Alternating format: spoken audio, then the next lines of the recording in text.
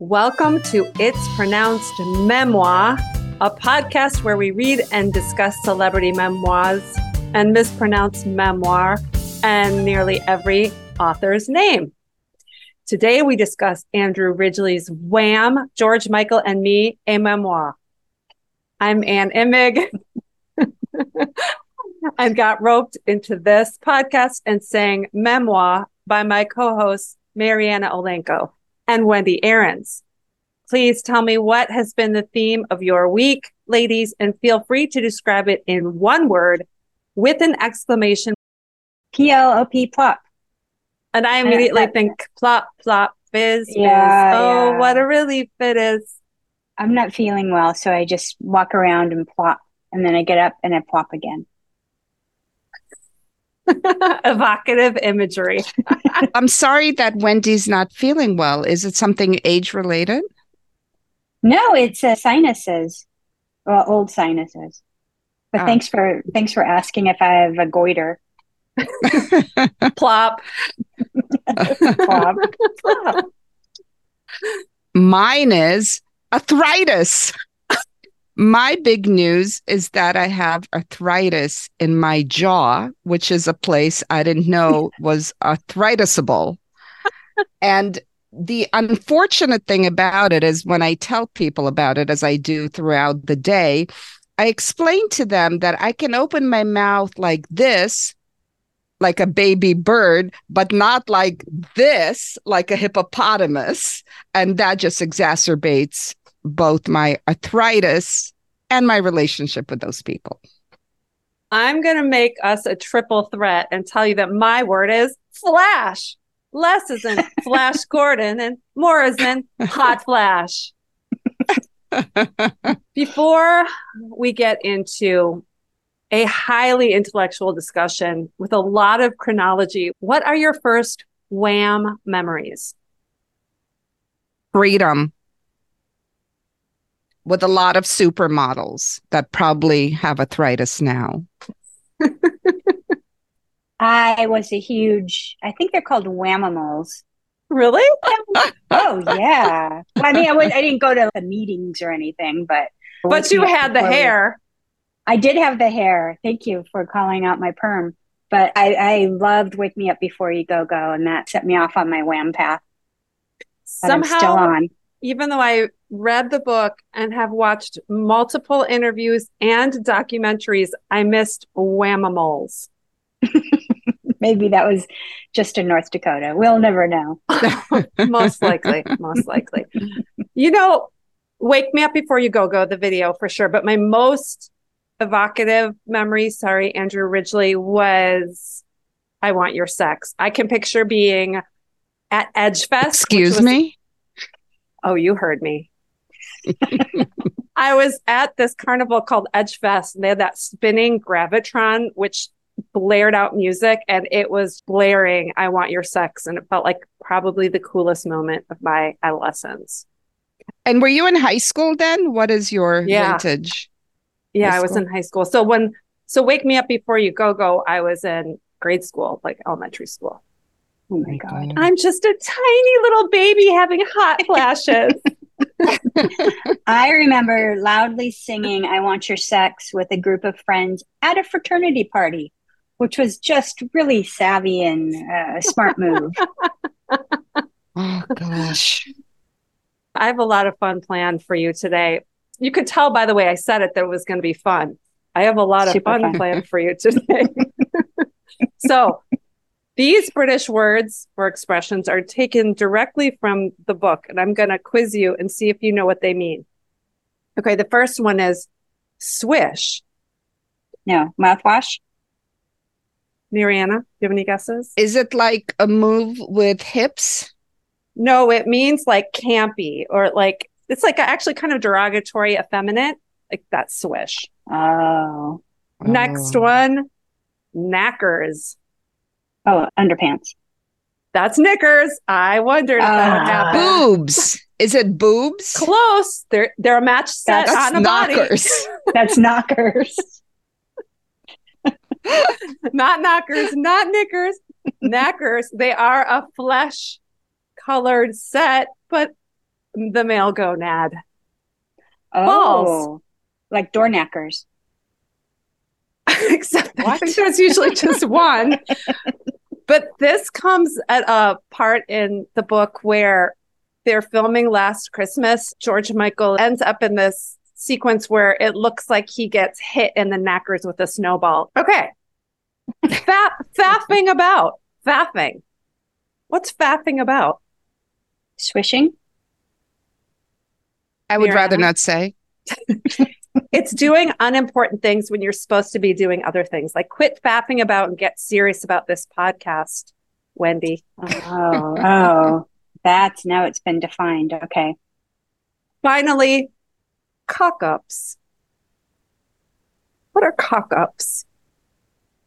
Can you Mistakes. spell that word? please? Yes, ding, ding, ding, ding, ding. What is It's it? mistakes. Mistakes. Oh, is it like errors? I was going to say Yeah. errors. Wendy got it right. Wendy Yes. gets the prize. This was Bob Geldof telling them when they were recording Live Aid or something, there's going to be a bunch of cock-ups, just like get it together. Aren't you glad I brought that context into this fun game? I feel like this is like the Rosetta Stone, and I now can speak English. If the British invade, I'm ready. Oh, good. Unfortunately, it's not. None of this is going to help us with name pronunciation. But let's get to the story. So I didn't do any academic research about the publisher or the book deal, we don't think he had a ghostwriter. It seems that Andrew Ridgeley is a good writer. Yeah, he's British. They're all smart. Yeah, there you go. Yeah. But I Practically Shakespeare. Mm-hmm. It's so true. And it's from about the same time period, 2019. The Bard of WHAM. I'm putting my glasses on, but it's really hard with the headset. I have a lot going on. Don't have a cock up. Oh, good one. Okay. So where are your knackers? Let me adjust my knickers and then we'll get into the knackers. Please don't distract me. I'm trying to get focused here. Okay. About the timeline so Andrew meets George is not his name. I think we all probably know that by now. George Michael's not his real name. His real name is Greek. And I'm going to give the gift to one of you to pronounce it. I think it's Yorgos. Yorgos Kyriakos. No, there's a Pantius or something. This is good. We're off to a good start. I'm not walking into that one. Okay. So I'm out here alone, but we can just call him Yog because that's Yog. That's kind of a British nickname. That's what Andrew called him, right? Yog. Yeah. Yog. My arthritis is acting up. I understand. So this is a beautiful book about friendship. And what makes this perhaps different than some of the other memoirs that we've read is not only the good writing, but also the author's humility. He's very honest and very humble, and he's got a great sense of humor about himself, and he doesn't take himself nor the whole progression of their rise to fame too seriously. It starts with this really sweet dedication. The memoir is dedicated to the memory of my dearest friend with whom I did the only thing I ever really wanted to do and was the only person I ever imagined doing it with. That really shows and shines throughout the whole book. It's a tale of friendship. I listened to this on audio and I loved it. I guess because they're somewhat older than we are, but it was that same era. Like when they were graduating from high school, this is what they wanted to do. And they just did it. And that has been so fun to read about because I knew them. They were already an established band, obviously, and I loved them. But just like how two kids, this is what they wanted to do. They were united in their love of music. They loved many of the same rock stars like Freddie Mercury and Elton John.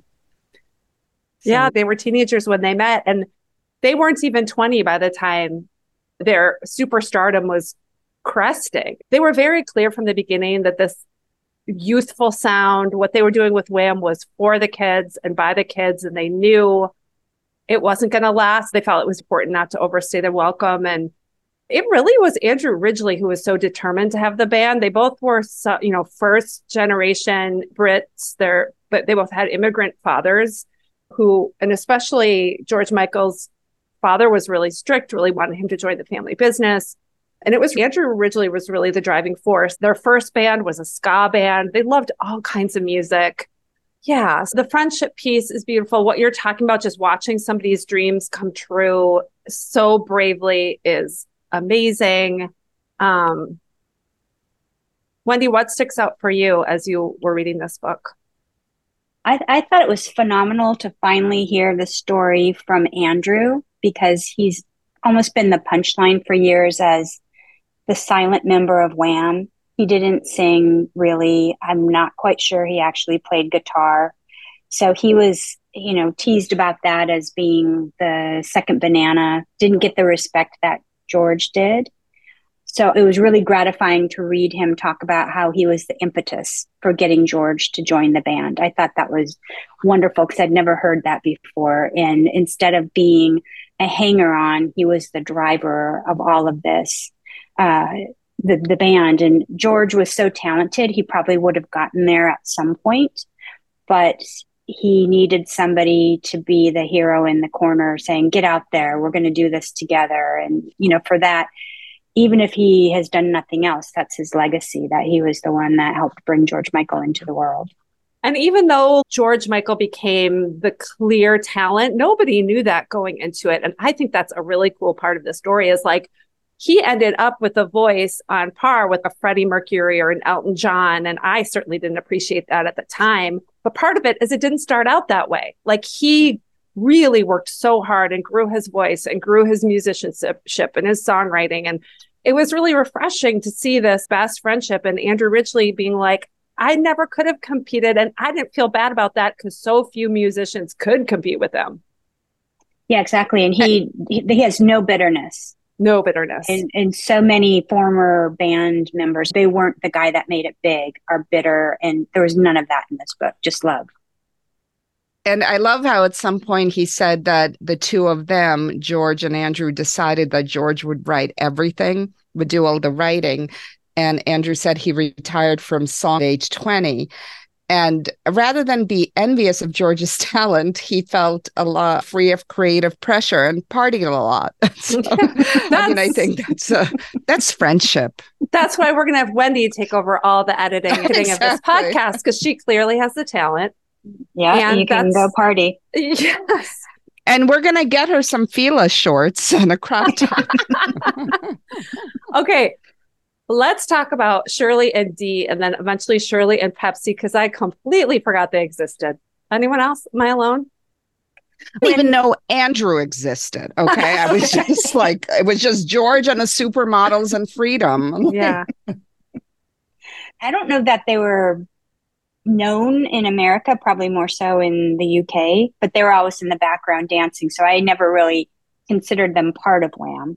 I thought they were just on stage with WHAM. Shirley was like their best friend. And I love the details of George being at a babysitting job and they were practicing their choreography in the basement. I mean, this is so relatable to 1980s kids and what we did for fun. An interesting detail about George and how exacting he was. He preferred for many years that they lip sync to a backing track instead of perform live, because he was so upset if there was one tiny thing wrong. And it's just shocking to me. They talk about one time the backing track started too early, so it was obvious, but it's so fascinating to me that that felt more safe for him than being called out for lip syncing. And Andrew, again, there's no bitterness with him about that. Like, oh, he was such a diva. He needed it to be this way. He was just happy to be there. And I think he felt that he made contributions, but I think he's also realistic about it. You know, when he talks about, oh, I was supposed to be in the legendary, iconic recording of Do They Know It's Christmas? But I was sleeping in that day and I didn't make it and I ignored the message. The facts. So, he missed the facts. That is an epic story. And let's be honest, the one thing that got to him over the years was George and his hair. Yeah. George's preening of his hair and bringing in his sister from across the country and faffing about with his straightening iron when he should have been, that was the only issue. Speaking on that note, though, it was interesting to hear him talk about how George was self-conscious of his looks and his weight and his hair and glasses and all of that, which, knowing what George Michael was like for the majority of his career, he was the epitome of self-confidence. I mean, he was gorgeous and owned the stage. So it was kind of refreshing to know that he also had an awkward preteen time like everybody else. I'm still in mine. And it was really poignant because what we know is that confidence was a persona who was George Michael. And he talked about that George Michael is a persona. And we all know now how much he was struggling with having to be in the closet and have this constant celebrity and have his personal life constantly being asked about and not being able to be honest. And it was a very sweet coming out story when he came out to Andrew Ridgeley, and it was with Shirley, their good friend. And Andrew wasn't surprised, and it wasn't a big deal. And they all just kind of moved forward. At my notes, and it said that George Michael has said in interviews that he based the character of George Michael on a friend, and Andrew didn't know who it was, but thought that it may have been him. And I thought that was so interesting because they were so close. Like, how could he not know? Maybe because he's so humble. I mean, and Andrew Ridgeley was like very obviously a good-looking teenager, even though he himself didn't feel that way. You can imagine how, if he's the one, the driving force of the band, and you can see how George initially felt in his shadow. It's really interesting, and it's very sweet. Yeah, very sweet. So really their breakthrough was they, at the very last minute, get on the Top of the Pops. So they had recorded a couple of songs. They had gotten this like really small deal through an indie label, and their songs didn't do very well, didn't break the top 40. And then they get this last minute opportunity to be on Top of the Pops, and it changes everything. Did you guys know what Top of the Pops was? Yeah. No, but I had context clues. No, I knew what it was, and that I think it was in fact, I think I probably know of it because it was in the Elton John movie and the Queen movie, because it was such it's the equivalent of a comic in the United States getting on Johnny Carson way back when.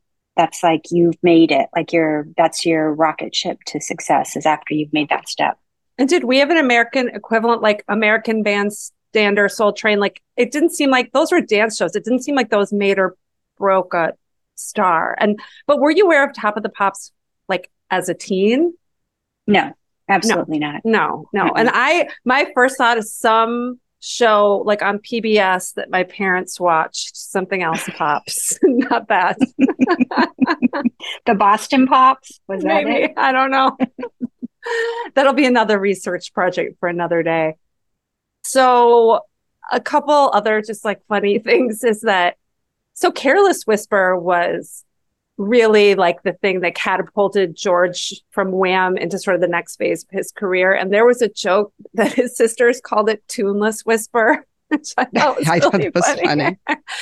And a story that really shows George Michael's standards and his bravery was this whole story about how he had the opportunity to go record it at Muscle Shoals with these like incredible classic musicians, like the highest caliber people. And I mean, long story short, he wasn't happy with the recording and re-recorded it. And to have the gumption at like, he was probably like 20. That was astounding. I mean, Muscle Shoals, that's like Aretha. Iconic. Yeah. Like you agree to everything they say. So yeah, he was a very focused genius on that, and he had the wherewithal. He maybe didn't have the confidence in his looks or all of that, but he had the confidence in what he thought was the music he wanted to make. And it was another one of those beautiful friendship moments where he was like, played it for Andrew Ridgeley before saying, what he thought, and Andrew Ridgeley didn't like it either. And that was like the permission that I think he needed to honor what his gut was saying. But I think one of my take homes of reading this, I had no idea while we were listening to Wham and listening to George Michael that he was a musical genius. I had no idea. I just thought he was like this bubblegum pop guy, and I didn't take it seriously. And this really gave me new eyes. And then also going back and listening to a lot of the music over again, he was incredible vocalist, incredible. And yeah, so that just really, really surprised me. And and how much Elton John and others revered him as well. They revered him, and they gave him opportunities like Elton John to bring him on stage at Live Aid to sing Elton's song, which Elton doesn't just do that with anybody. I mean, that's crazy. So yeah, go ahead. What kind of surprised me about this book, like after I finished it, I was thinking how it didn't talk about AIDS a lot. And that was really going on like during this whole time that they were coming up in the world. There's like one quick mention about concern, but it's more gone into in some of the documentaries that I watched. And it's really heartbreaking because George Michael finally finds love. He waits a long time for it. And he and his partner were together for, I think, maybe 10 years, but then his partner dies of AIDS. And it's devastating. But that's before he was out, I think, too, right? Like he couldn't even be public and grieve because he was still not out as a gay man. I can't remember that part. I think he was outed when he was arrested in Beverly Hills. I think that spurred it, which is an awful way to be outed. But do you remember that? It was a huge thing. Story. I don't remember that. Okay, so they don't cover it in the book. It's in the documentary. It's maddening. It's pure entrapment. And George Michael speaks to that even at the time. Like, part of our culture is cruising. And yeah, if you're going to entice me and then arrest me, like, what the hell is that? Yeah. You know, where's the justice? Who's doing the crime is kind of how we put it. And it was exactly right. You know, who's inflicting the damage? If you're going to set me up and lure me in. How much of this memoir do you think it's just his story about George Michael as opposed to a memoir about his own life? Like, it seems so focused on George Michael. And I guess if you are in a band with George Michael, I'm going to try to say his name as often as possible. It's hard to write about yourself separately. But I felt like I read more of a book about his friend than about him. I think the subtitle says it all. He's last. Wham, George Michael, and me. Except for the race car driving, that was new. All of it was new. I knew nothing about Andrew Ridgeley, and I feel like we learned a lot about his young life, but then nothing except for the race cars. Nothing else. Yeah. And he's has been married, I don't know if they're still together, to a member of Bananarama. I think he's done a lot of charitable acts from what I could learn from Google.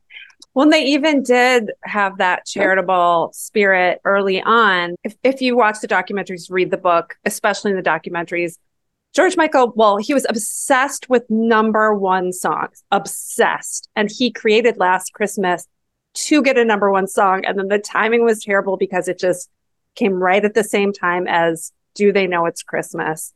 Eventually, he got his #1, after he died. Do They Know It's Christmas was a big fundraiser for the Ethiopian famine. They too decided to donate proceeds from Last Christmas to the Ethiopian famine, which had to be a lot of money. And, they weren't making a lot of money for a long time. As we are finding out about so many artists of our youth, they got screwed. And they got screwed. Relevant to the strikes right now, like the people at the very top, the writer strike and the actor strike, the people at the very top were making tons of money and the artists not at all. No, and it's the proceeds of Last Christmas in perpetuity. So that's got to be 10, 20 million. I don't know how record receipts work, but that was a very gracious thing to do at such a young age. Mariana's cat just weighed in, but unfortunately the cat wasn't mic'd, so you're gonna have to wonder. George Michael received a very prestigious award called the Ivor Novellos, which is a songwriting award from the songwriters themselves rather than the record company or the public. And it was such an emotional moment for him. He felt validated. His friend, Andrew Ridgeley, was so moved seeing him win this award. And it meant more to him than anything maybe that would follow. But also it was just this moment before his own solo career kind of took off where everything was still really new. And I guess, the WHAM itself was only like 3 years. It went by really fast. They did 3 big albums. They did this tour in China, which is fascinating. And they had a documentary. Do you guys remember seeing any of the footage from the documentary? No. I think they're in one of their videos. It's them sitting on the wall of China. Yeah. I think I saw that. But in one of that Wham documentary on Netflix, the China part is so long. We're like, how long were they there? Were they there for a year? And then nothing amounted to it. They talk about how it was like just it was like this very serious documentary, like filmmaker, and they just focused on sort of the authoritarianism feeling and the sort of the political feeling versus like the youth energy and whatever. They talk about that. That's kind of fascinating. The whole thing is fascinating that they went to China and they had to play for people who weren't allowed to like clap and cheer, and they saw someone get taken away who did. I mean, it's pretty chilling. Yeah, that was at the time, I guess I didn't think too much about it, but reading back, it's like, why? Like they didn't want to go to America, I think they said. Like if the choice was either to go tour in America or go to China, and they picked China. Maybe I read that wrong. There was something interesting. Of course, there's no way I'll remember it now. But what I do want to share with you are the communist lyrics for Wake Me Up Before You Go Go. Oh, yeah. Oh, and Wake Me Up Before You Go Go was a note that Andrew had left for his mom, like by accident, doubled Go Go. And then George Michael saw it and saw a song. I mean, there's a lot of little tidbits like that in the book that are really fun. Is it his mom or his sister? Oh, I bet it's his sister. I would bet more money any day on a detail out of your mouth, Mariana, than anything I would say. Out of my arthritic mouth. Yes. Arthritis. From your arthritic mouth to God's ears. Okay, so here are the lyrics rewritten with a distinctively communist flavor. Wake me up before you go. Compete with the sky to go high. Wake me up before you go. Men fight to be first to reach the peak. Wake me up before you go. Women are the same journey and will not fall behind. Doesn't have an amazing ring to it. You can just sing right along, can't you? And then George takes the shuttlecock out of his pocket and sticks it down his shorts and throws it into the crowd like he does in the concert. I'm dancing in my seat already. I think the one piece of like, it's regret's not the right word, but Ridgeley does talk about George Michael's decision that the end of Wham would be one concert and one concert only. And Andrew Ridgeley might have preferred to do a tour and really savor the end of this band. They were in total agreement that they didn't want it to live on. And Andrew Ridgeley makes it very clear he understood why it had to be this way for George Michael's mental health, because he was just unraveling with this duality of this persona versus, the crushing experience of being in the closet. But I really felt for him because that was the end of Andrew Ridgeley's trajectory. He never wrote a song. Oh, no, there was a brief solo career. Did anybody look that up or listen to it? No.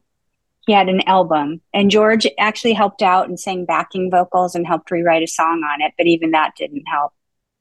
So did Andrew basically get lucky with his friend? I think he made his friend lucky. I don't think there would be a George Michael if it wasn't for Andrew Ridgeley. Maybe that's an overstatement, but he felt so much pressure from his parents at such a young age. And like what you were talking about earlier, it's the fact that they grabbed onto this dream and went with it. And I feel like I really get the impression that was Andrew Ridgeley. He was the driver of it. And George had so much pressure from his dad to go to university and do like a normal life. And I think George would have stayed doing that for a lot longer. I think he would have found his way to music eventually because he's just a genius and it would have happened. But I don't think it would have happened as easily and as fast if he hadn't had Andrew as his driver and muse. There for sure wouldn't have been a Wham because it all came out of, I mean, they were 50-50 collaborators for a long time. You know, they came up with the name of the band from the lyric they had written together. I mean, it was all terrible early on. And hilarious, like the Wham rap, if you could see my air quotes. It is a trip. Hey, I know all of those words. I could do it right now. Please do. I'm not going to, but I could. I bet you don't know it. That. I do. Hey, everybody, take a look at me. I've got street credibility. I may not have a job, but I have a good time with the boys that I meet on down the line. I don't need you, so you don't approve who asked you to. There. Ronnie, thank Bobby, you. Ricky, and Mike. If I love the girl, who cares who you like? It's right in there with the early rap. The early days of rap from some white Midwesterners. I love the part where George tells his dad that this is what they want to do. And his father says, all 18-year-olds want to be rock stars. And George says, no, all 14-year-olds want to be rock stars. Like, we really want to be rock stars. So what are your closing thoughts about this memoir? Yay, nay, recommend it? I recommend it for any fans. I think you would be bored if you weren't a fan or at least well aware of Wham back in the 80s. But I really enjoyed it. And I had also just watched one of the documentaries. So it was fresh in my mind, but I thought this was a good companion to it. There was a little bit of repetition, but I really enjoyed both the book and the documentary. Yeah, I enjoyed it as well. I enjoyed it in terms of nostalgia. I mean, for me, I know very little about music, but obviously a fan of MTV and that whole era. So for me, like, artists just sprung wholly formed from Zeus's head or something like that. So to see them as children and in development was really like a really neat trip for me. But I don't know how much I wanted to see more of him. When I read a memoir, I want more of the person, not just telling the story of the band. So I would really appreciate if he wrote something else. I think you just articulated why it was hard for me to get into, is I did feel like I was kind of reading a Wikipedia page. There were so many dates and there were really fun little back scene stories. And I would recommend people read it first before the documentaries. I most appreciated the super huge print, so I didn't have to wear my glasses, the tons of pictures, lots of places to like take a pause, lots of pictures in no certain order that you pointed out, Wendy, and made us laugh. And some of the captions on the photos were really funny about like what he was wearing or what he was doing. And he just has a great sense of humor about himself and a huge heart, and it really comes across. So thank you, Andrew Ridgeley. He does. And going to your point, Mariana, I don't think he's a very deep, introspective person. I don't think he ever has been. And I think he's not hiding from it, but I just don't think that's who he is. He's just kind of happy-go-lucky, sunshiny, and didn't really have a lot of depths to dig into. And maybe I'm wrong, but I guess there are people like that exist. He talked about how he spent a lot of his school years faffing about. See what I did there? Yeah, I do. Go ahead, please. You're going to say something before I was just looking at my notes that I took on my phone in the notes app. And one of them says that George had been confused for Princess Diana. Do you remember that part, or was I? No, that's exactly what microdosing. I swear to God, that's exactly what made me think of Wendy, because I've seen her perm at the time, which looks both like George Michael and Princess Diana. So I knew exactly why. We'll have to put that in the show notes. Yes. Yep. Show notes. Check out our show notes. Don't exist yet. Definitely will. All right. I think that's any last thoughts? Anybody? Listen to Wham. To spend your weekend listening to Wham. It's a nostalgia trip, but they're still great songs. I still enjoy them. In fact, my 16-year-old loves George Michael and Wham. And it started with Last Christmas. And it makes sense because I think it was just last year. It was within the last couple of years that it finally hit number one. So of course, that's why he knows it. But one thing that cracked me up too is I kept having to Google the songs because they'd be like, this was a huge number one breakout. And I had no recollection. But once I put the title in and heard it, I knew the song. I just didn't know the lyrics. Instantly, I didn't remember the right? title. Yeah. Yeah. So it's a fun, like, sense memory thing. Yeah, that's absolutely right. And it's also interesting. Andrew says that it gave permission for men to dance and maybe some teenagers too. Maybe just a few teenagers. Unfortunately, not the ones in communist China. On that note, we will be back with another memoir. And we hope you join us. Another memoir. S'il vous plaît. Adieu. Merci. Yes, merci. Plop. Plop. Hey, everybody, take a look at me. I've got street credibility. I may not have a job, but I have a good time with the boys that I meet on down the line. I don't need you, so you don't approve. Who asked you to? There.